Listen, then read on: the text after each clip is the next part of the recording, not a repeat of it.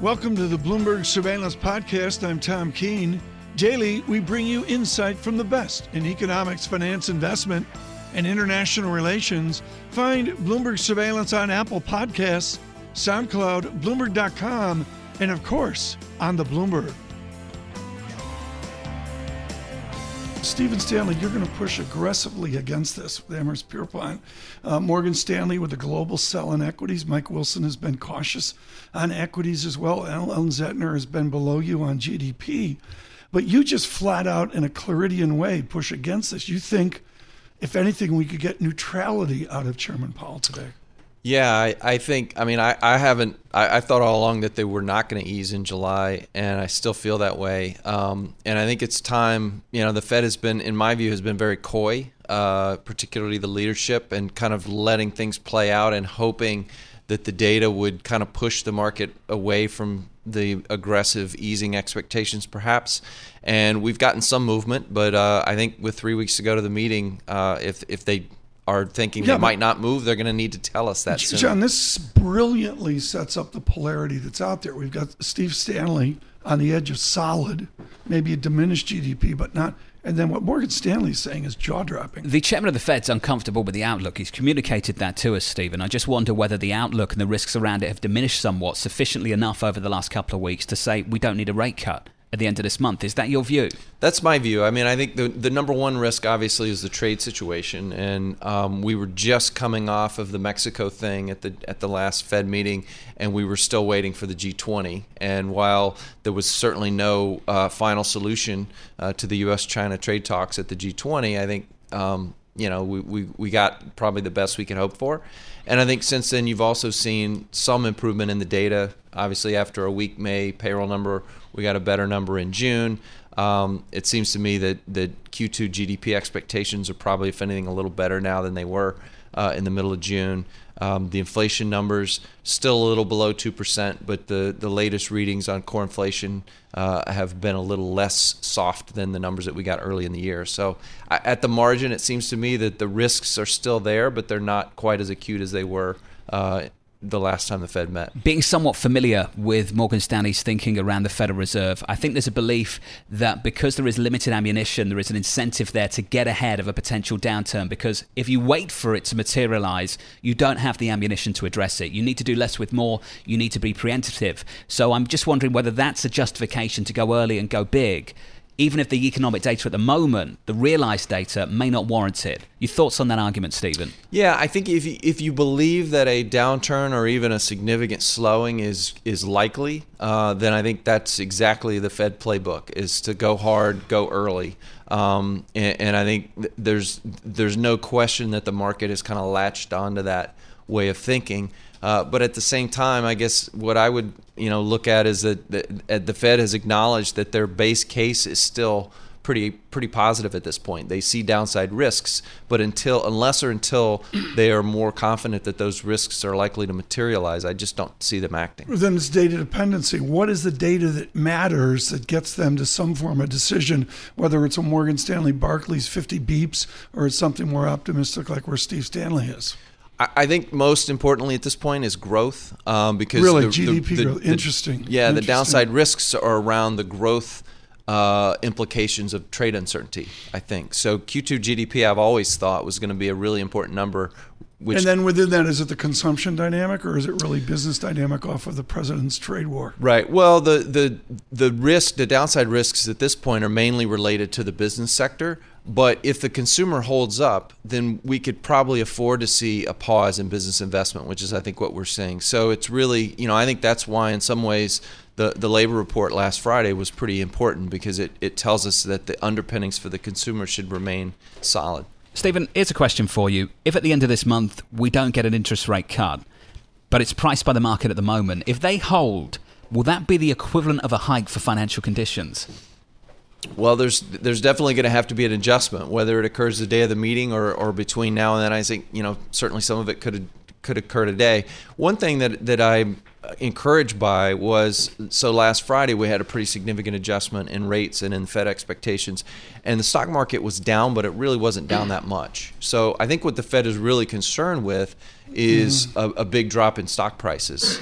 And, at least so far, it doesn't feel like that's necessarily in the cards. God, you sound Trumpy. And Steve Stanley with us on the stock market and Chairman Powell. Thank you, Stephen. Chief Investment Strategist, Amherst Pierpont.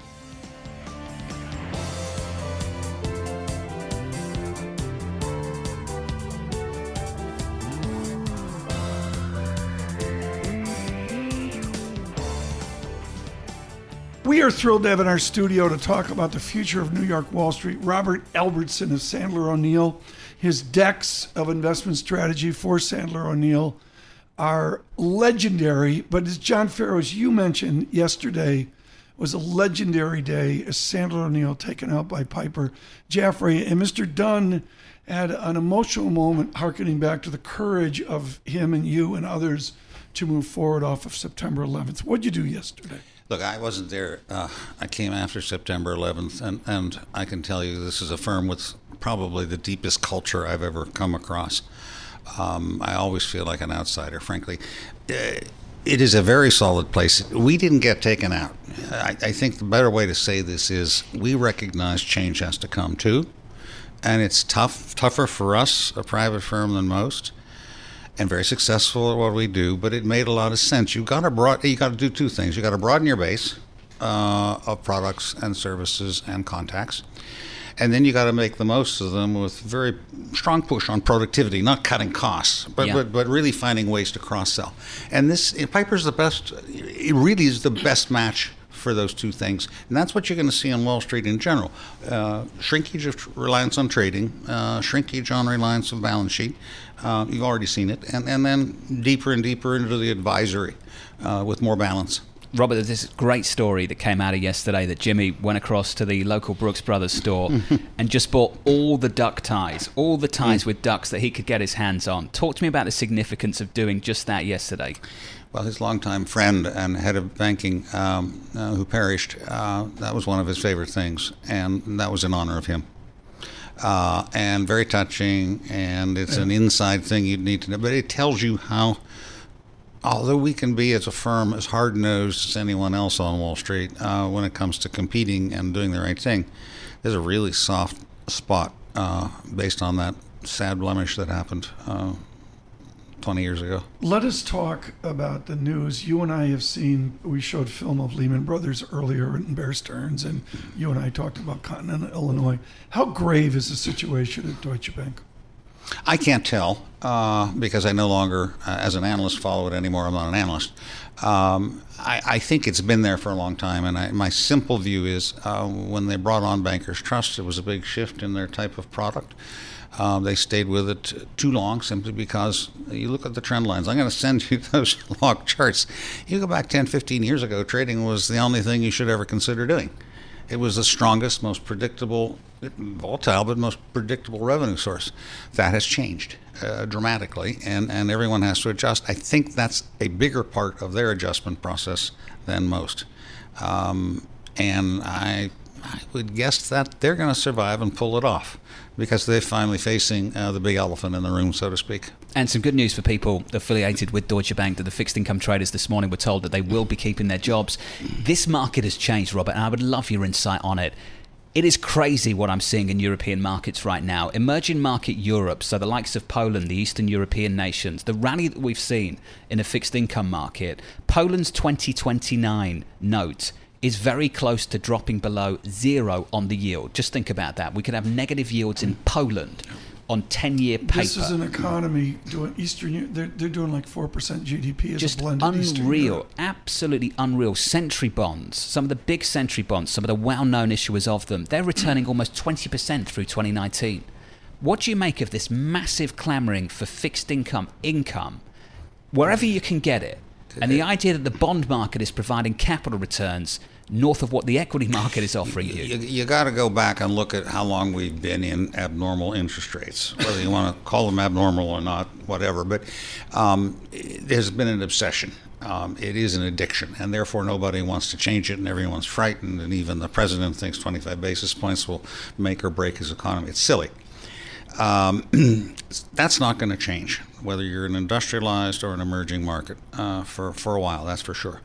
Number two, the emerging market side of the world, and let's call Poland and those more like that, not that they're not industrialized, are much more focused on infrastructure growth, good things that we all remember 20 to 50 years ago.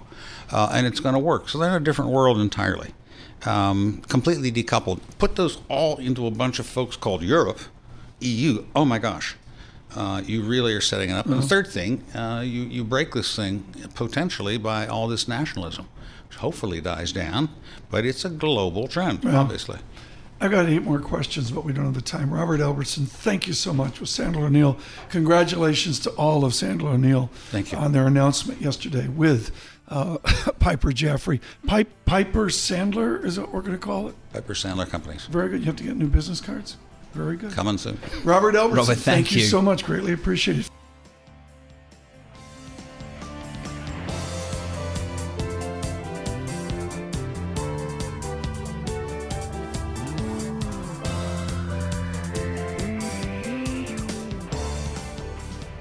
Henrietta Tress joins us, one of our most popular guests, Director of Economic Policy Research, and thrilled that she could be with us. She's really got with Veda, and she's got a real visceral knowledge here. Henrietta, is a great Washington watcher. How much does Washington roll up in the summer? I mean, before air conditioning, it was a total roll up. But is Washington half asleep in July, or is it more bustling than it used to be? Morning, guys.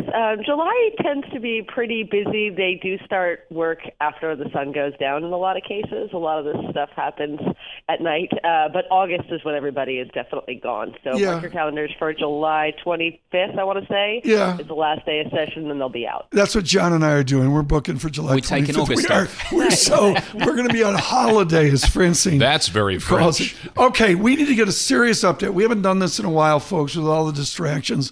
Let's do it now. Henrietta, seriously, the position now of the United States of America against the threat of Huawei, how has it changed in the last number of days? It has not changed meaningfully at all. I think in the readout of the G20, there were 2 options. We could either assume that President Trump had reached a deal with President Xi and he was no longer serious about extracting systemic reform out of China. He wasn't concerned about the national security threat posed by companies like Huawei and others in the high-tech space.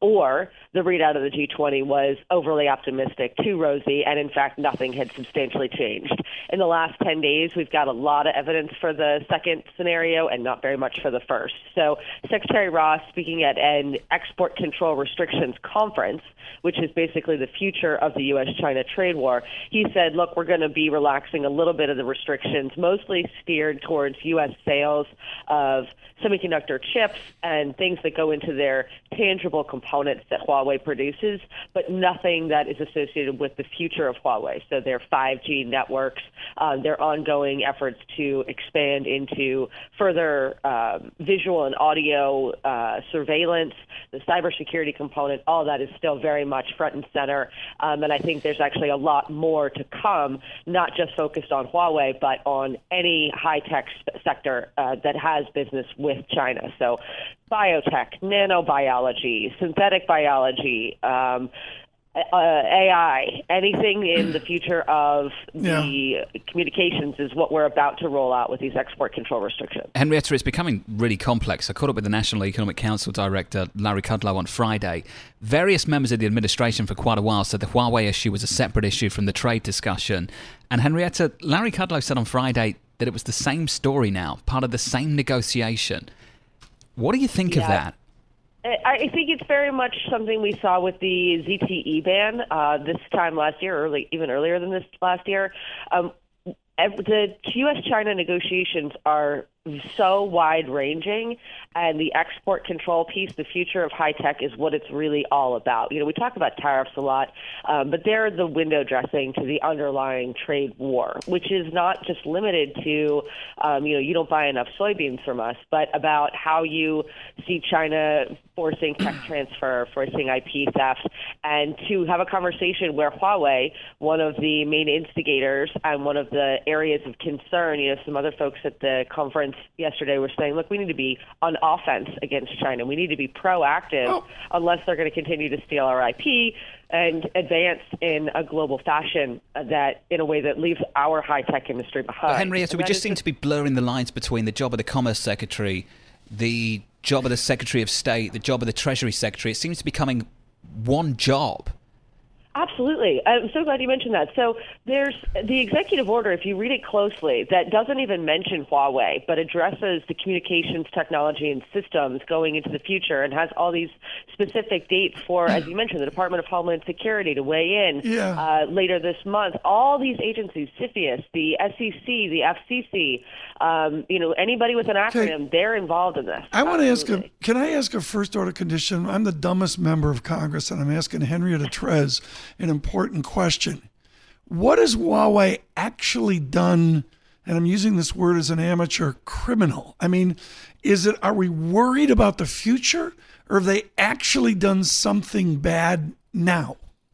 Well, it depends on who you talk to. They have 68 separate entities, so they do a lot of things. So it's not like there's just one. Probably most concerning would be the fact that they provide surveillance that allows China to have its human rights abuses perpetuated, specifically with Muslim minorities in the nation. So human rights angle. So it's a human rights angle on Western China, which is completely tangible. Is that all you have?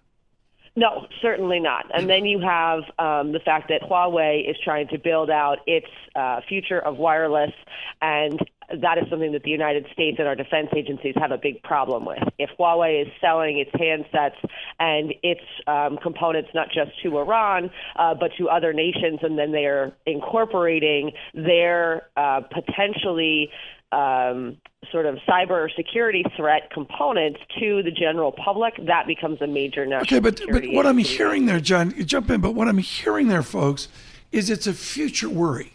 It's not like a present tense worry over It's a Huawei. persistent worry, a persistent worry, not just for the US government, for others as well. Yeah. Henrietta, we're creeping up to 2020. The campaigning's already begun, really started a while ago. And I'm just wondering, if this is a story that's just going to drag on now with no real conclusion going into the back end of next year? That is absolutely my thesis, and frankly, it has been since we passed the tax bill in December of 2017. This administration will not be passing any other major legislation. They obviously can't get the USMCA through. We're going to have a fight over the debt ceiling and the budget in the fall. That's going to eat up the last half of this year. The president won't get an infrastructure bill. He won't get a health care reform bill. What can he do on his own that doesn't require Congress? Two things: immigration and trade. They go hand in hand, and I think the president is better served to perpetuate the trade war going into 2020 than he is to resolve it now. Are the people of Capitol Hill engaged in the census citizenship question? I think a lot of folks are. It's definitely not my wheelhouse, but it is an area where if you are focused on gerrymandering, if you are focused on the election and who gets to vote, which I think a lot of folks are, from former President Obama and Eric Holder on down to the rank and file members, and particularly the newer members of Congress and the House and the Democratic caucus, and folks like Elizabeth Warren. This is a major issue. It's about who gets to vote. And I think if you have time to spend on that, you definitely do. Not every member is super involved. It has become harshly partisan, but it is obviously a very important question. Yeah, this is great. Henrietta Trez, thank you for the briefing on Huawei. She is with Veda Partners.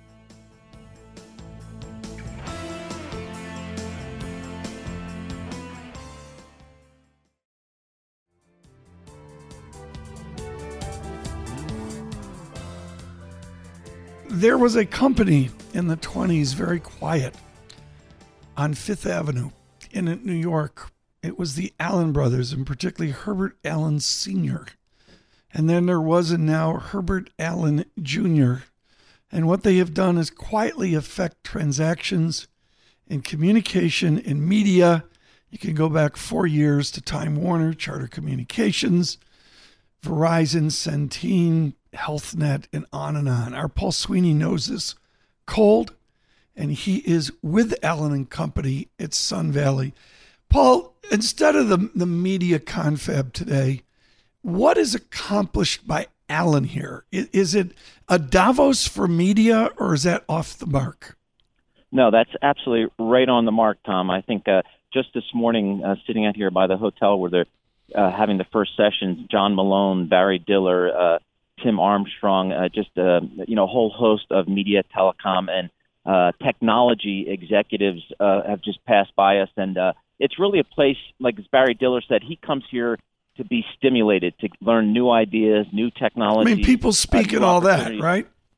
Yeah, people speak, and these. I think a lot of these executives come here to just learn, to think about new technologies, where their businesses may be going, and then of course, to really talk about deals. Should we be doing business with you? Should we be merging with you? Should we be acquiring you? So a lot of that takes place at this conference. I mean, Lisa, if I go out there, do I need to wear my Woolrich men's flannel overshirt, John Rich and Brothers? You need to wear that tomorrow. The buffalo check. With your bow tie. You need to wear it tomorrow. I can wear it with a bow tie. I will be tweeting that out. The big red and black check. 100%. I cannot wait. It's very Brooklyn. It's very Tom Keene. I love it. Listen to Mumford and Sons. Please. I love Mumford and Sons. All right.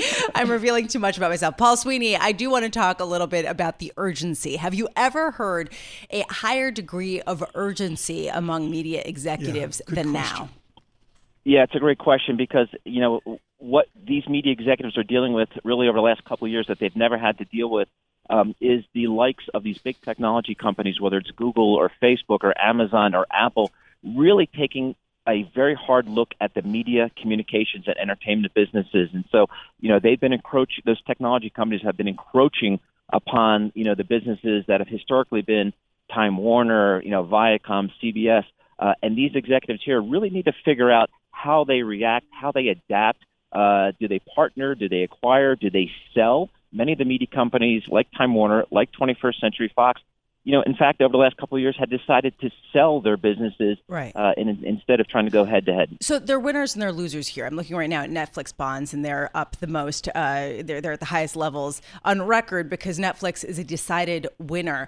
Is it becoming clear who the losers may be? Who in the media landscape may not exist 5 years from now? Well, I'm going to utter Tom Keene's favorite word as it relates to M&A, and that is scale. A lot of the smaller companies out there, whether it's a Lionsgate or an MGM or even a Sony Studios, one of the main studios in Hollywood, they're all thinking about their businesses and they're saying, we're just not big enough. And when we think about it relative to a Google or a Facebook or Amazon, we're just not big enough. And I think the big deal here this year is CBS and Viacom. People are, really taking a look at what Sherry Redstone wants to do with those two companies that her family and her company control. What's going to happen there? At the very least, investors here believe that those two companies need to get together, need to merge.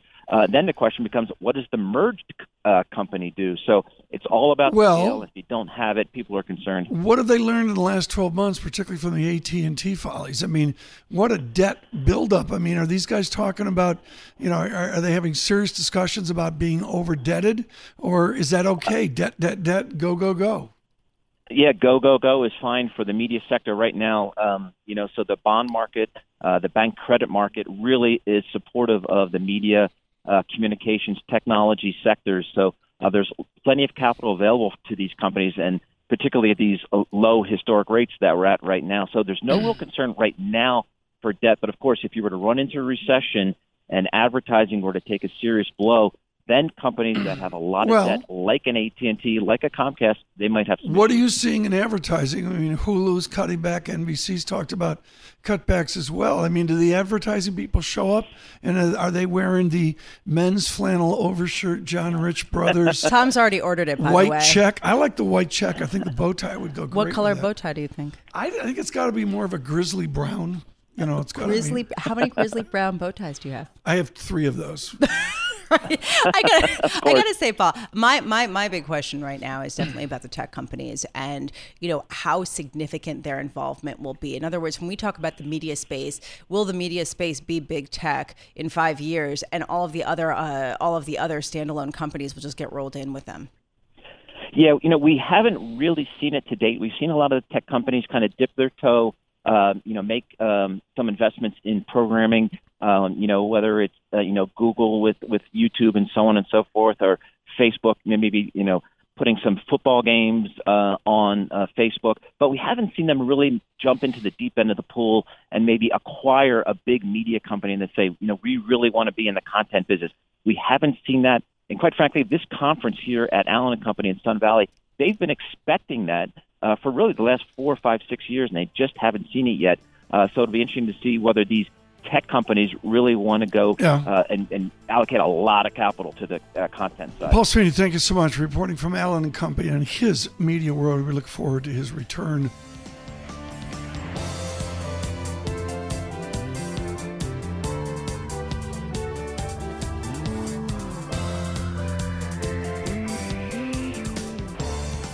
It is an auspicious time to speak to David Rubenstein of the Carlyle Group. David, I want to speak about your wonderful conversation on unicorns with the leadership of Uber. Of course, it's peer-to-peer. But at this moment, David, I'm honored to ask you about the resiliency of American capitalism with a print of 3,000 on the SPX. I mean, that long-term trend of American capitalism has been extraordinary, hasn't it? It's hard to understand completely because typically we have recessions every 7 years. We're now 10 years into a growth cycle, and there doesn't seem to be any evidence that we're going to go into any recession anytime in the foreseeable future.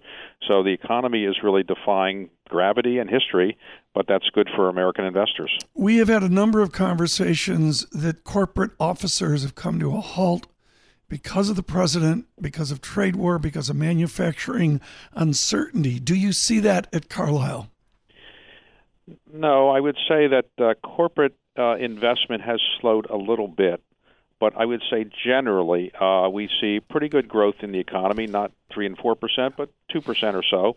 And I would say that I do expect there will be a trade agreement before the end of the year in China, and I expect the USMCA will in time get confirmed by the Congress, and I expect that we'll have some rate cuts. SPX 3004 right now. We're with David Rubenstein, of course, a peer-to-peer conversation. And this one is interesting. You went out and found a unicorn, David. Yes, Uber.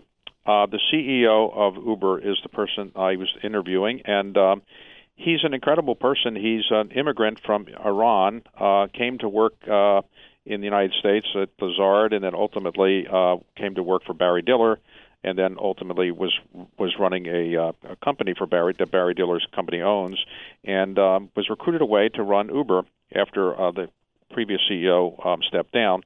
While people say the IPO was not that successful in some respects, I thought it was pretty successful. While there was some uncertainty about the pricing in the first day or so, and it was below the IPO price, it's back pretty much to where it was at the IPO. But this is the most important point. This company probably has the second highest market value of any company in the United States that went public. So in other words, the only company that has a higher market cap after it went public that I'm aware of is Facebook. Google wasn't this high, Microsoft wasn't this high, Amazon wasn't this high. So people can say that it wasn't all as successful as people wanted, that they wanted a higher valuation, $120 billion or whatever it was. But still, when you think about this company, it's not that old, and to have this kind of valuation so soon after it was started and relatively so soon after the IPO, I think is still amazing. It's a fascinating conversation. Let's listen to a clip of Daro Khosrowshahi. He is the chief executive of Uber, speaking with David Rubenstein in the episode 3 of the new season of the David Rubenstein Show, Peer-to-Peer Conversations. What's the biggest challenge you currently see the company facing? I think the biggest challenge that we have is a common challenge that you see with some of the large technology companies out there, which is there is an increasing regulatory burden that is coming on some of the tech company, some of it deserved. Let's suppose I had some extra money and I wanted to buy into a company like yours. Mm-hmm. Why should I buy your company? I think you have some extra money, don't you? Never have enough. There's no doubt that there's a sentiment in Washington that there should be more regulation of some of these companies, and some of the CEOs of these companies have said there should be more regulation. Congress moves slowly. I wouldn't expect any epic legislation in this area for quite some time. It's easier to get things done in the regulatory area if you do them administratively. So I expect more likely there'll be enforcement or examinations by agencies of the operations of these tech companies more than legislation. Legislation could take many years. And when Microsoft was investigated, for example, years ago, it was an antitrust action that was taken against it. And I expect that there's probably likely to be something in the future in terms of administrative action against these tech companies more than legislation. You know, one thing that I find interesting is that a lot of these companies, including Uber, relied heavily on private markets for a very long time before going public. And a lot of people are concerned that basically that the potential dynamism of these companies is sort of over once they get to IPO stage. What's your view on that? Well, it used to be that people needed capital to grow their companies. Now there's so much capital that you can stay private for a long time, as Facebook did and as Uber did. But in the end, most of these tech companies, with very few exceptions, want to go public to provide greater liquidity for the investors and the employees. I do think that you have to recognize people aren't as interested in going public. There were, in 1997, there were 7,200 companies that were publicly traded in the United States. Now there's about half that. So there's clearly a bias against taking your company public or not taking it public as rapidly as you would in the old days. David, one final question. Allen & Company, of course, has their soiree in Idaho, and Paul Sweeney's made clear everything is about scale. How does David Rubenstein define scale? Well, today you want a company that is global. Today, building a nice company in the United States or in China or in Europe doesn't mean as much unless it can scale around the world. And scale means you've got the ability to invest large sums of money. So scale means multi-billion-dollar capabilities rather than multi-million-dollar capabilities in this day and age. David, thank you so much. Greatly appreciated. Thank you. Fascinating conversation tonight. Peer-to-peer conversations. David Rubenstein with the Uber team. Thanks for listening to the Bloomberg Surveillance Podcast. Subscribe and listen to interviews on Apple Podcasts, SoundCloud, or whichever podcast platform you prefer. I'm on Twitter at Tom Keene. Before the podcast, you can always catch us worldwide on Bloomberg Radio.